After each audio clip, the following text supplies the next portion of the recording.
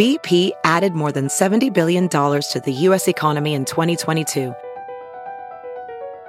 Investments like acquiring America's largest biogas producer, Archaea Energy, and starting up new infrastructure in the Gulf of Mexico. It's and, not or. See what doing both means for energy nationwide at bp.com/investing in America. This episode is brought to you in part by Noom. Forget one-size-fits-all diets. With Noom, you get a personalized weight loss plan that's tailored to your lifestyle. No food is off limits. Enjoy your favorites while discovering healthier habits. Noom's users love the flexible approach, blending psychology and biology to help you lose weight in a way that's sustainable for you. And great news for foodies. Noom just released the Noom Kitchen Cookbook with 100 delicious, healthy recipes. Stay focused on what's important to you with Noom's psychology and biology-based approach. Sign up for your trial today at Noom.com. That's Noom.com. Grab your copy of the Noom Kitchen wherever books are sold. Mark Strigl, John Astronomy, the Talking Metal Podcast, coming to you from the Silver Spacecraft. I'm Bud Friendly, and now your hosts, Mark and John.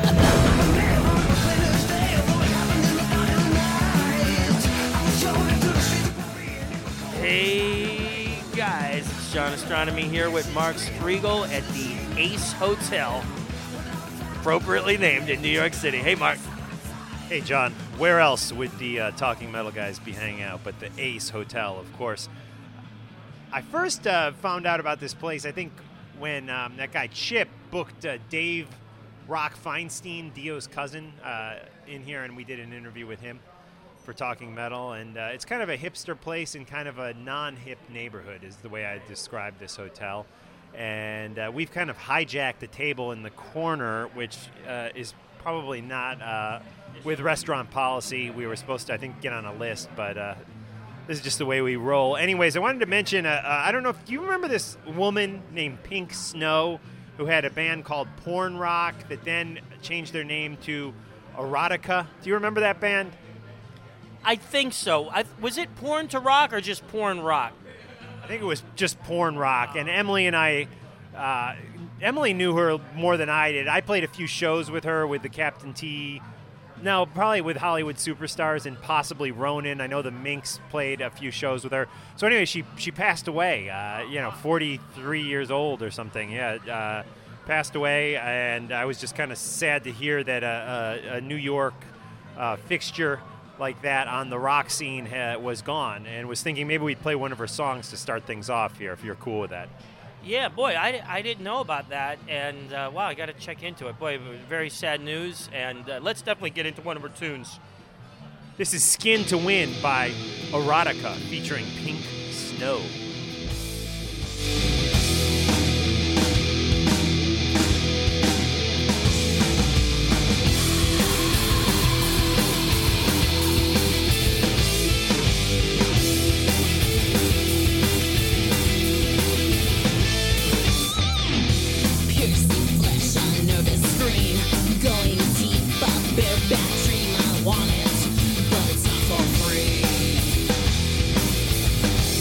Feel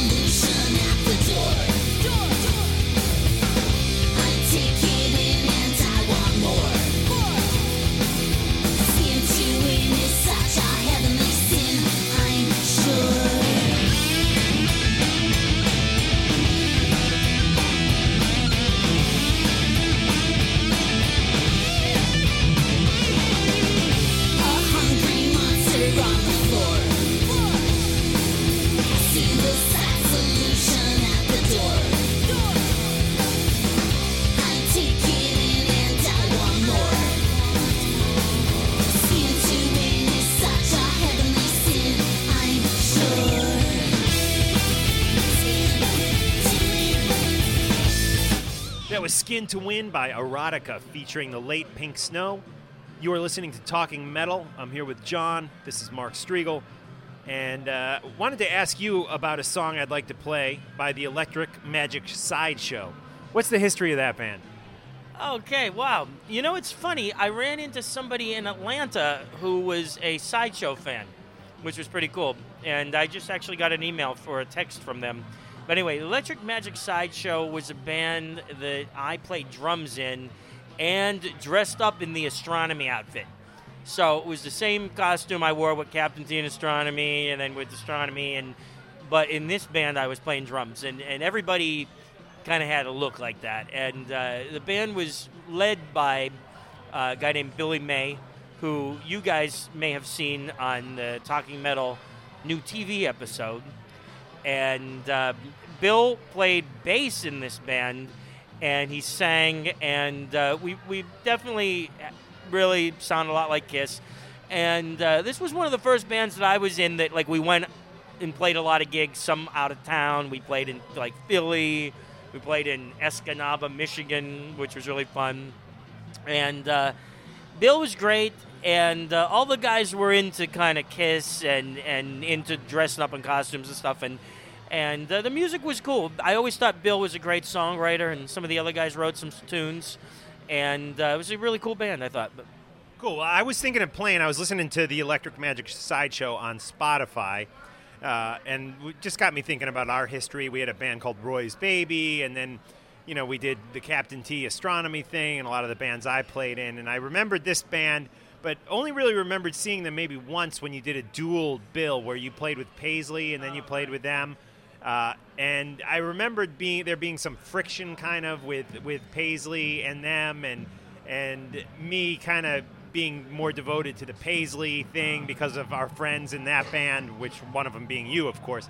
And I don't know, but some reason I kind of remember there was like, maybe Rob, I mean, who's obviously not listening to this, or I wouldn't say it, but there was a little friction, and I was just like, Paisley's much better, you know, or something like that. But in retrospect, recently, I should say, I went back and I was listening to Electric Magic Sideshow on Spotify, and I thought some of the songs actually sounded pretty good. I was thinking maybe of playing Every Time We Kiss.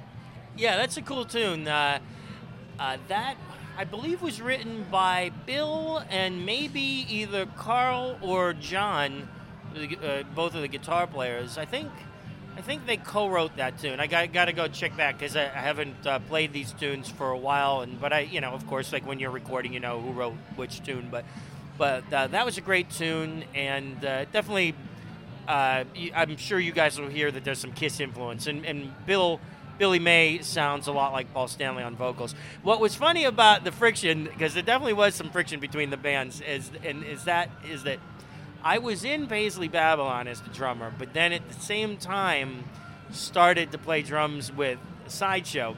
And I guess, Paisley, the guys in Paisley, didn't want me to neglect Paisley, but I really didn't feel that I was neglecting Paisley, and I really enjoyed playing in Sideshow. And in Sideshow, I was just a drummer. I didn't write any of the tunes, whereas in Paisley, I co-wrote some of the tunes. So it was funny that there was a little friction, and it was so funny that we played at the Limelight where I think Paisley played first, and then Sideshow played after him, I think. And I don't even remember if I wore a costume for both gigs or if I wore, Paisley clothes for one gig and then... I seem to remember you had the same outfit on for both sets, but I'm not sure about that. Yeah, you're probably right. But that was pretty wild. I don't even know how we got a gig at the Limelight. That was, both bands, because that was a big place. It was very, very cool. But cool. Well, this is a song I enjoy with John on drums, our friend Billy May on guitar and lead vocals. It's called Every Time We Kiss. You can check it out on Spotify or on iTunes by the Electric Magic Sideshow.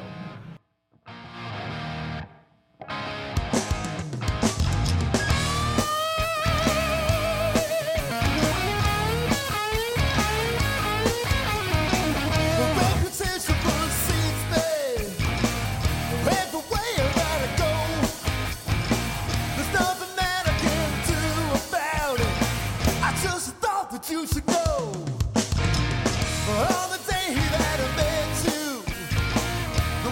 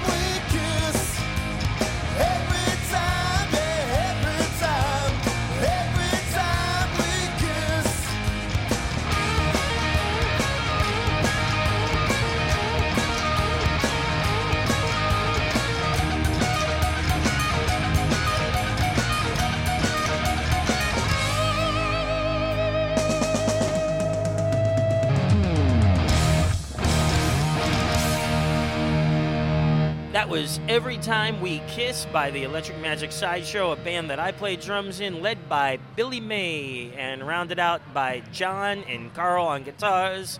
I love to jam with those guys again someday. It was really fun. And John used to work at Ultrasound. You remember that? Oh, I do remember that. Yeah, I totally forgot that. Yeah, I definitely know the guy you're talking about, and I remember he worked at Ultrasound. And, yeah, great stuff. One thing you guys should do, if you haven't done already, is go to youtube.com/talkingmetal. And this guy, Billy May, who John was in the Electric Magic Sideshow band with many years ago, recently, within the last year, did a jam with us. We jammed Hotter Than Hell with him and Dan Lorenzo and Ron Lipnicki from Overkill. So if you haven't seen that, go to youtube.com/talkingmetal and look for our jam of the Kiss classic Hotter Than Hell. I wanted to mention we have a friend who has a great site called truemetalhead.com. Definitely add it to your favorites and check it out. So, John, what have you been up to? You've been traveling the world. I want to hear all about Ace and what Ace is up to. People are complaining we talk too much about Kiss. We talk too much about Ace.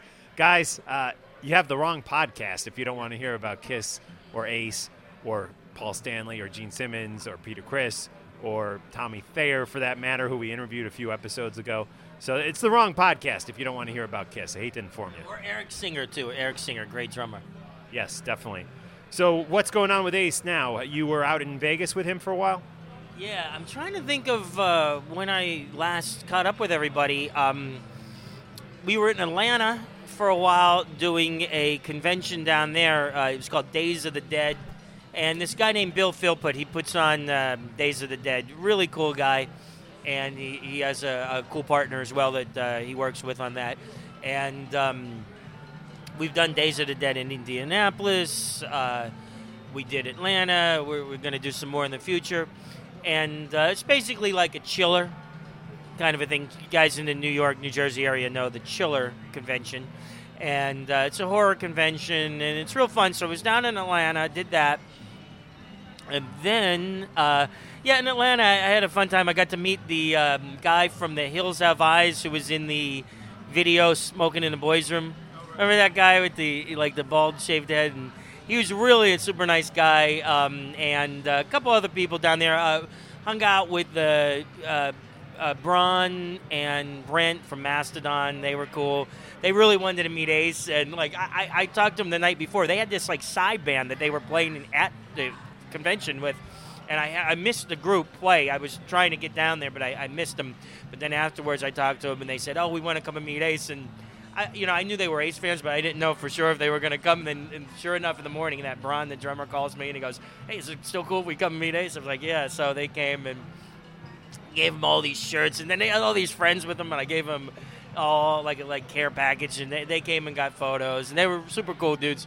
And I always was a little scared of Brent, because he looks like this like wild dude, but he's super nice, super totally cool guy, and I wasn't really afraid of him, but I just thought he had this, he looks kind of menacing, and but he was super cool, and they were both great. Yeah, so we got to get those guys back on Talking Metal, and so that was Atlanta. I got a picture with this guy dressed up like Dr. Roxo. I saw that. Yeah, I saw that on your Facebook. That's awesome. It's so funny. The guy had that jumpsuit on or whatever, and the butt crack was sticking out, which I just, I can't believe he would walk around like that. He did have a backpack on, so most of the time you couldn't see that, but to get a costume made like that was just so funny, and I just thought it was hilarious that this guy was walking around in a Dr. Roxo outfit. But so that was Atlanta.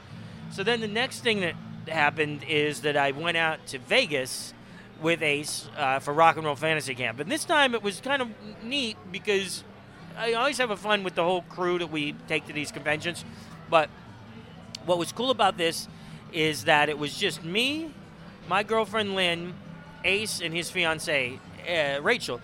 And it was fun. In addition to doing all the Fantasy Camp stuff, which I'll tell you about, we hung out and went out to dinner. It was like couples. It was kind of a neat, a different kind of an experience, where me and Ace just hung out as more like friends. And now does Lynn gets along well with Rachel?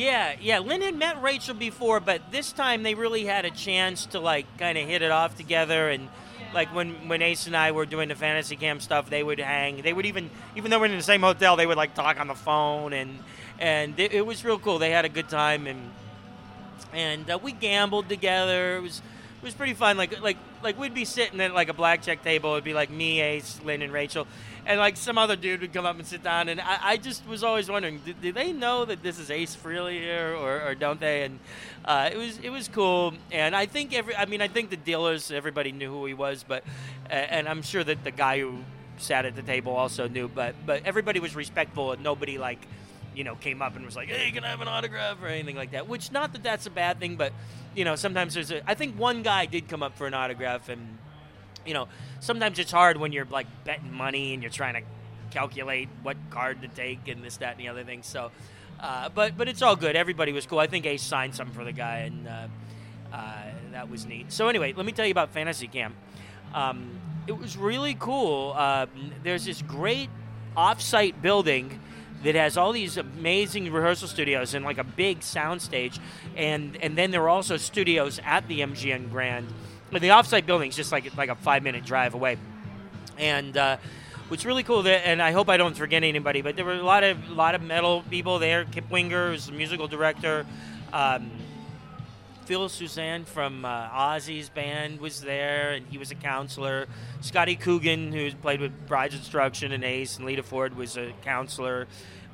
Brent Musket from Faster Pussycat was a counselor. Vinny Appice was a counselor. He was, for me, seeing Vinny up close playing drums was really, really cool, and he was real nice. He was like making sure we stay in touch, and I'm sure we get him, on the show. And who else was there? One of the guys from Disturbed, and Teddy Zigzag Andreatis from Guns N' Roses was there. He was cool. He was playing bass with this glove on his left hand. I don't know if there's like these special bass playing gloves or something now, but he had some glove on while he was playing. And I'm trying to think who else was there, because I don't want to miss anybody. But there were Kane Roberts. Remember him? Yeah. Is he still Mr. Muscles or what? He if you don't know and he has a coat on or something, you might not be able to tell. But then when you see him, he's not like Lou Ferrigno anymore, but he's still like a real built guy, and he's like, long hair and sunglasses and all that. So he was really cool. So everybody was great. And basically what happened was we went to the facility, the offsite place, and Ace got up on stage, and every band came in, and Ace got a chance to rehearse a song with each group. What was funny, though, is I had they had asked me what songs did Ace want to play, so me and Kip Winger came up with like a list of tunes.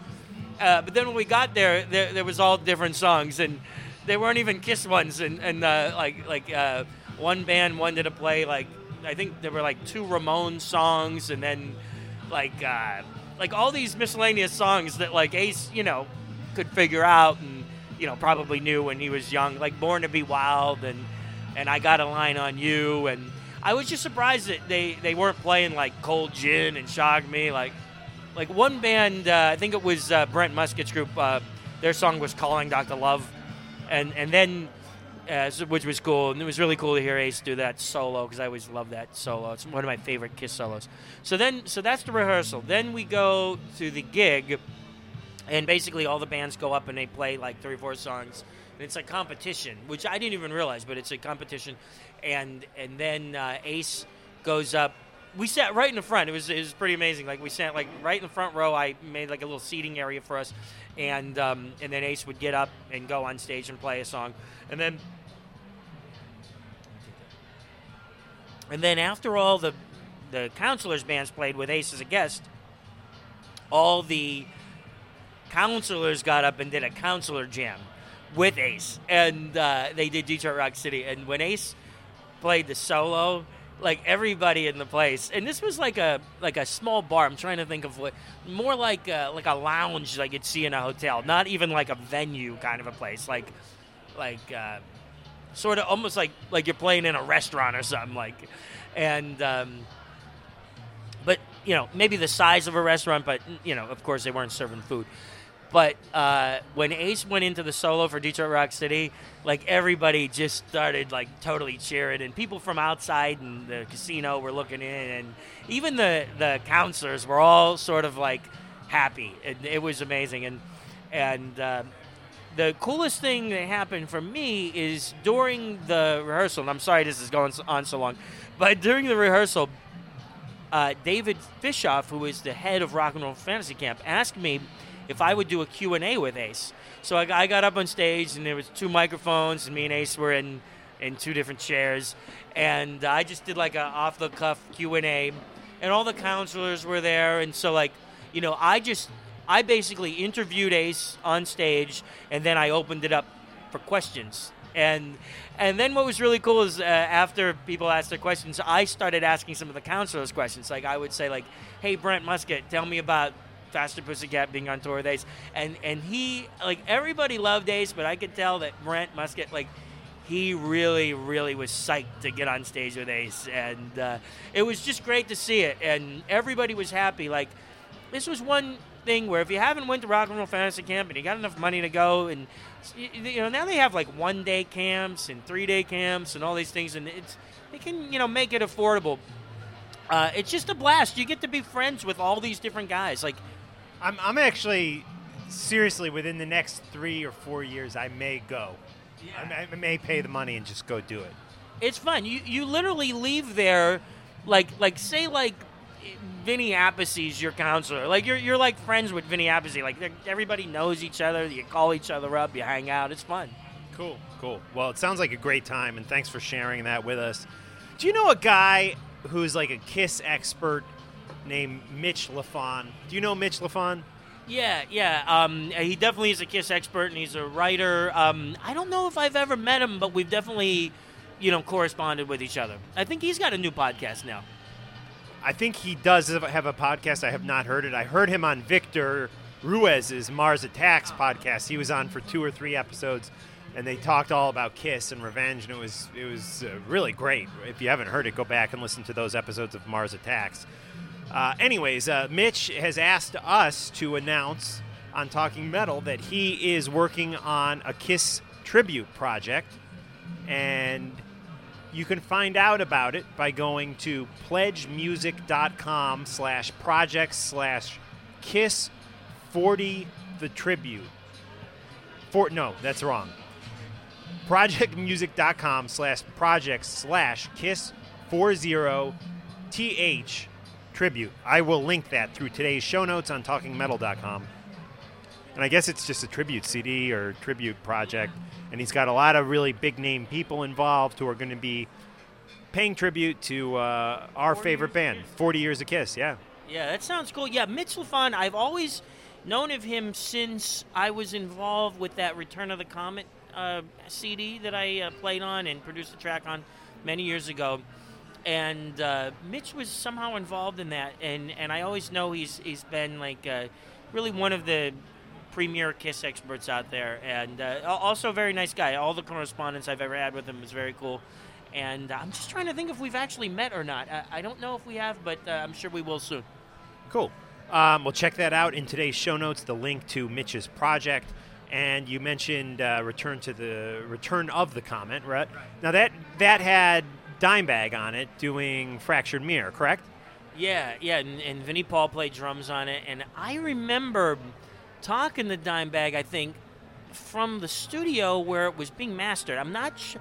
I think I was on the phone with him for a second, and I remember either the lawyer or the main producer was saying, "Yeah, I'm here with John Ostrowski," and I just thought it was cool that like he was talking to Dimebag and he mentioned me like on the phone even. That's how much I thought it was cool. But you met Dimebag after that. You have that great picture of you and Dimebag that I believe Lydia took, right?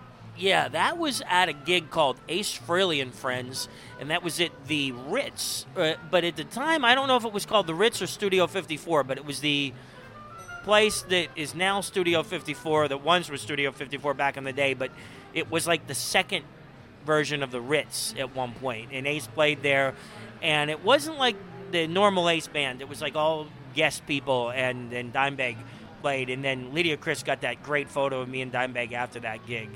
and he's giving like the metal sign, looking through it. And one of the coolest things ever was meeting him and hanging out. That's Lydia Chris, Peter's ex-wife, who I actually rented a room from her back in the day for a while when I was first kind of moving into Manhattan. Nice lady. And she was on, what's that podcast called? The Decibel Geek podcast. And I checked out a little bit of that interview with her. And for as long as we've known her, it's kind of weird we haven't had her on the show. So we should, and maybe head over to her place one day and interview her. Do you have contact info for her? Oh, yeah, definitely. Yeah, I talk to Lydia every once in a while, and I'm trying to think of the last time we saw each other. We definitely hung out at Bill Aucoin's memorial, and I'm sure I've talked to her since then, but... we should go. I want to know if she's in the same apartment anymore. Probably, I would imagine. A beautiful apartment off of Central Park there. It would be great to head up there one night and interview her. I know she's got a book out, which I was like, oh, I'll buy a copy of the book, and then I saw it was like $60. I decided not to buy a copy of it. You definitely should pick it up because it's great. It's just got so many amazing photos. Lydia has kept like every cool thing that she ever had, like from back in the Kiss days, and basically put it in this book. And it's definitely a must-have for any Kiss fan, and it's very, very cool. I was very happy, and Lydia put a special thanks to me in the book, and I thought that was great. And just an awesome book. Like so many amazing photos, great stories, and great text, and just all kind of cool stuff to see. Like even if it was like a receipt from like a car rental, like back in the day that would say Stanley Eisen or something on it. It was very cool. Like Lydia had and still has, I'm sure, she did an auction, but amazing collection of cool stuff. Cool. And it is fun to get special thanks in books. I don't know if I told you this. I may have already mentioned this to you, John. But Martin Popoff wrote yet another book on Black Sabbath and actually thanked Mark Strigl in the opening credit, which is pretty cool. That's the book there. And he thanked a bunch of people, but I was just honored that he actually gave me a thanks. And I am reading it now, and it's a great, great read. If you're a Black Sabbath fan or a fan of Ozzy, definitely check it out.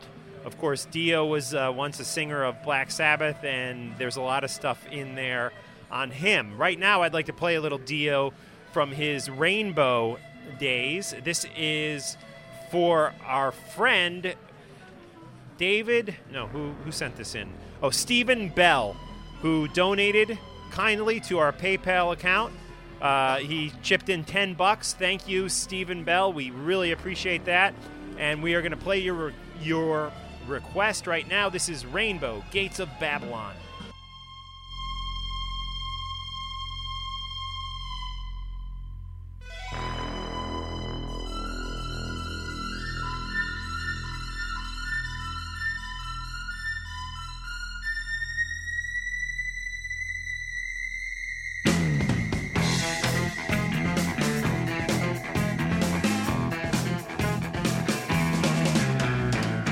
Look away from the sea.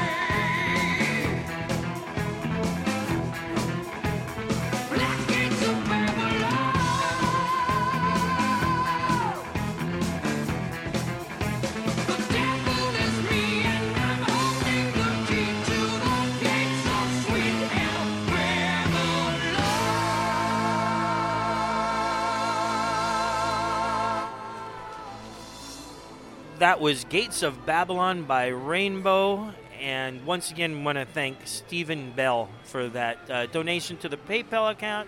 And thanks to all of you guys who've just supported Talking Metal through the years. We totally appreciate it. Definitely. So, I don't know, we haven't spoken much lately, but there was yet another Guns N' Roses scandal recently. Do you think? Yeah, I don't know if you've heard about this. No. But so Guns N' Roses recorded a great performance that they did at the London O2 Arena, and VH1 aired it. I guess MTV Networks, which is a bunch of stations, bought the rights to it to air it for a certain amount of time, and they debuted it on VH1, not VH1 Classic, on VH1, and then they were going to have it on VH1 Classic with a special evening hosted by Eddie Trunk, and then they were also going to air it numerous times on Palladia. So anyways, they aired it on Classic, they aired it on VH1, the premiere, a couple Saturdays ago at this point. I watched it, and it was great. It was a little weird that DJ Ashba's guitar wasn't cutting through in the mix, which I tend to think was maybe a broadcast issue, like it was mixed in 5.1 and they didn't broadcast all the channels or something like that. But anyways, there's been, a potential scandal because a few days later, suddenly it was pulled and it's not airing again on VH1 Palladia or VH1 Classic. And even Eddie Trunk tweeted that there was some sort of issue and that, the thing on Classic that he was going to be hosting was canceled. And then apparently he deleted that tweet in the, tradition of Guns N' Roses conspiracy, secrecy. So kind of interesting. But, the Guns N' Roses concert, if you didn't catch it, it's one and only airing on VH1. You're probably going to miss it. And it was great. I tell you, the only issue I saw with it was this, that DJ Ashba's guitar, there was something up with it, and you could hear it a little bit, but it wasn't as loud as it should have been in the mix. And that was problematic on songs like Sweet Child of Mine, where he was playing a lot of the lead parts. And then when Bumblefoot would come in with his solos during that song, they would be nice and loud and up front, or Fortis for that matter, you could hear him. But there was definitely a problem with his guitar, so I don't know if that's why it's been pulled. People on the Guns N' Roses message boards have speculated it was because VH1 edited the concert and pulled out almost all the Chinese Democracy tracks, and you got only the classic Guns N' Roses tracks on the VH1 airing, with the exception of the first track, which was the title track off of Chinese Democracy. There were no other tracks off of Chinese Democracy, so there was speculation that maybe Guns was upset because apparently there were a bunch of Chinese Democracy songs in the set that were edited out by VH1. But who knows? I tend to think maybe it was an issue with Ashba's guitar. Maybe they broadcast the 5.1 mix when they should have been doing the stereo mix and things got cut out. I don't know, but always controversy with those guys. I love them, though. Yeah, I know. It's always fun to talk about Guns, which is, as you guys know, one of our favorite bands. And I unfortunately didn't get to see the entire concert, and I didn't record it because I figured it was going to be on a bunch of times, and I'm bummed out that I don't have it on my DVR. From what I understood from watching it, they said, well, here's like a shorter version on VH1, and then tune into Palladia where you'll see like the extended version. That's what I thought they were going to do. And I only caught a little bit of it, and I didn't notice what was going on with DJ Ashba's guitar. But I'm sure if I would have actually been home and really had a chance to sit down and watch it, I would have noticed. So it's too bad. I always hate when something happens with a mix. I mean, we've done so many recordings that, I always want to go back and say, oh, I wish this was quieter or this was louder, and so I know how that feels. So let's hope that they get the mix straight, they get all the songs in there, and they get it back on, and then everybody could check it out. Yeah, definitely. Speaking of things to watch, we did like an hour-long interview with this great band that features Rob Dukes on vocals. Rob Dukes, we all know from his work with Exodus, but he has another band which I love. I was just listening to them on Spotify today called Generation Kill, and we did an hour-long interview with Generation Kill. Our friend Jay Bones shot the interview on video. He cut it down to 20 minutes, and it's up on our YouTube page at youtube.com/talkingmetal. definitely check it out. It's a good watch and listen. Remember the band Manila Road? I don't know if you remember them from way back in the day, kind of an obscure metal band, but they are back together. They have a new record out, and let me see. Yeah, The Return of the Legend, Manila Road. Yeah, they have a brand new CD out, so we are psyched to check that new CD out. But in the meantime, let's go back and check out a classic by Manila Road. This is Flaming Metal System by Manila Road.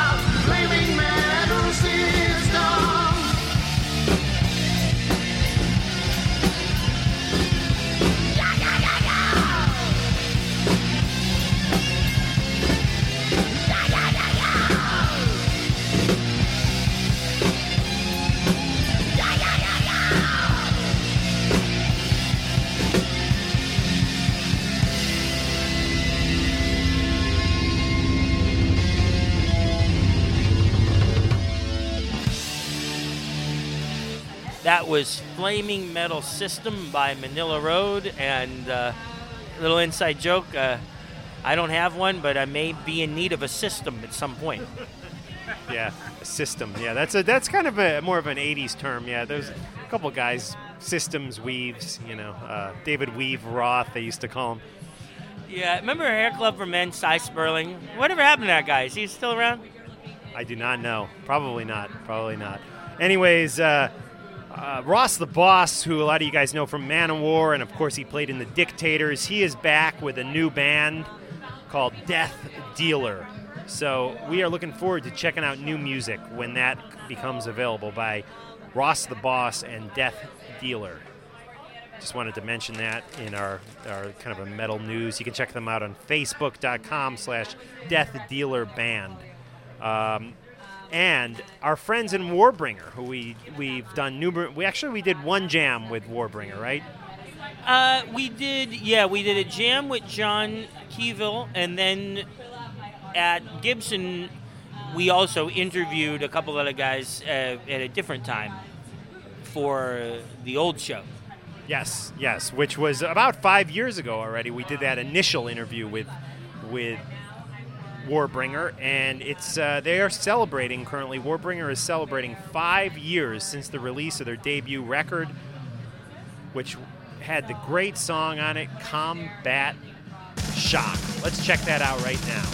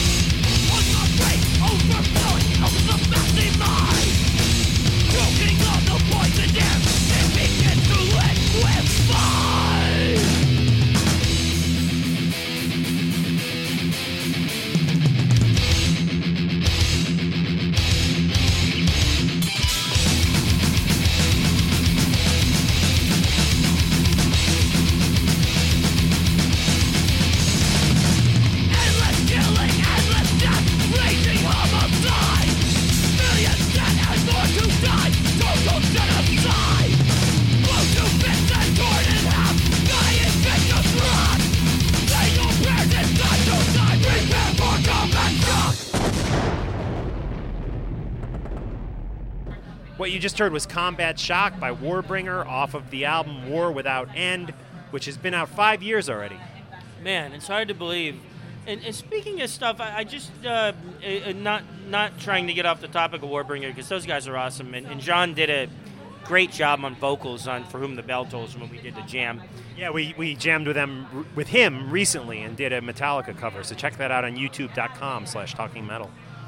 I wanted to say that, anytime I see anyone having a drink on some talk show, I guarantee that that's a Talking Metal, I don't want to say rip-off, but influence moment.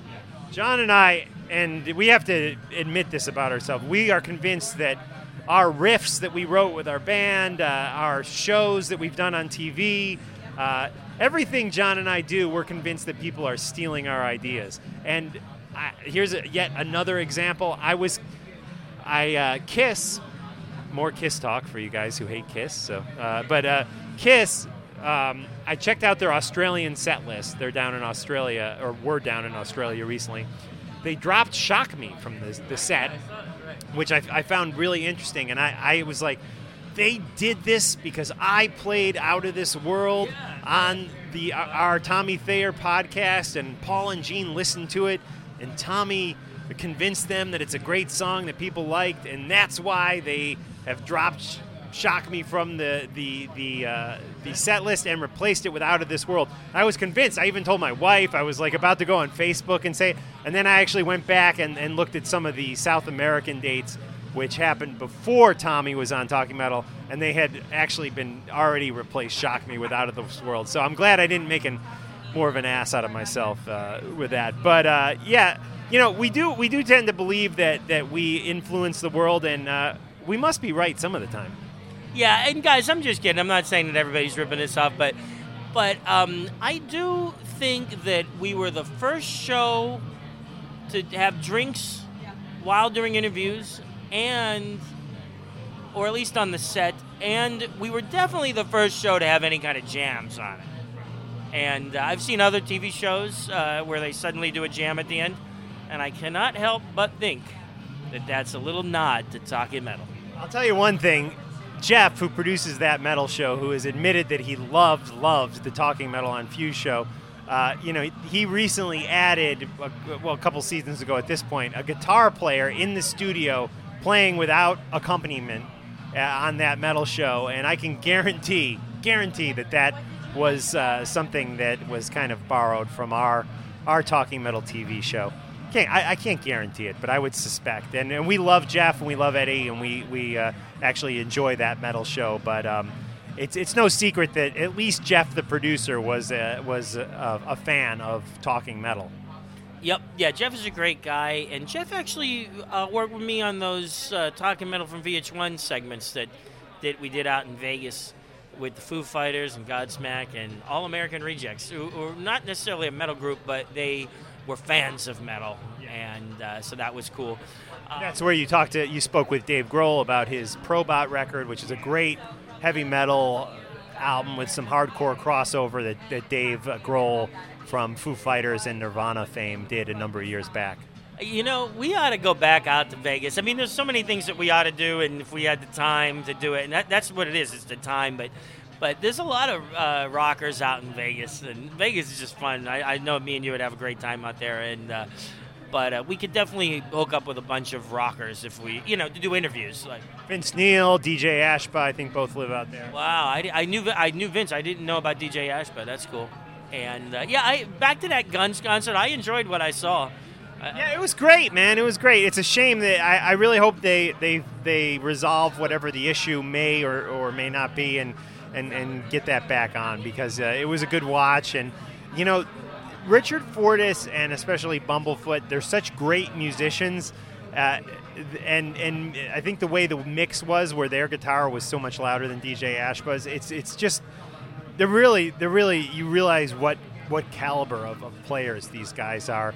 In some ways, almost too good for Guns N' Roses. They're just so technically on all the time and clean and just amazing players. It really makes me feel like I got to start practicing again.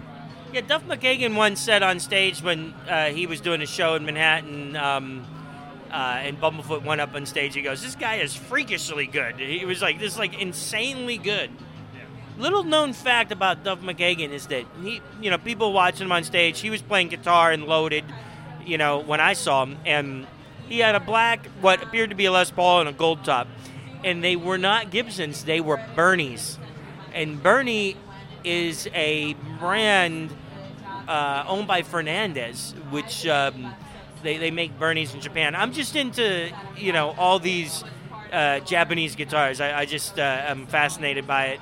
But of course, Gibson is, in my opinion, the best guitar out there, and should definitely pick up a Gibson if you don't already have one. There's a lot of great ones at low prices. Check out samash.com or musiciansfriend.com. You can find some good deals. Not Music 123. Don't check them out. Yeah, they owe us $1,000. Don't go there.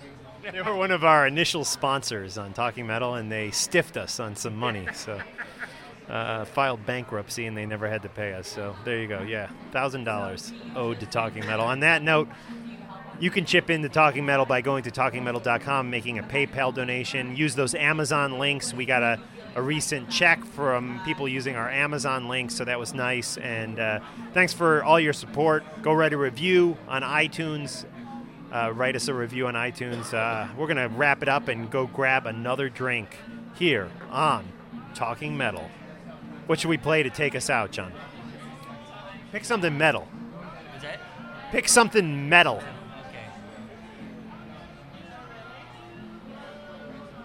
Can I pick an Ozzy tune, like from? How about? I know we played this before. Rock and Roll Rebel. We played this. Okay, here's one of my favorite tunes, "Rock and Roll Rebel" by the one and only Ozzy Osbourne.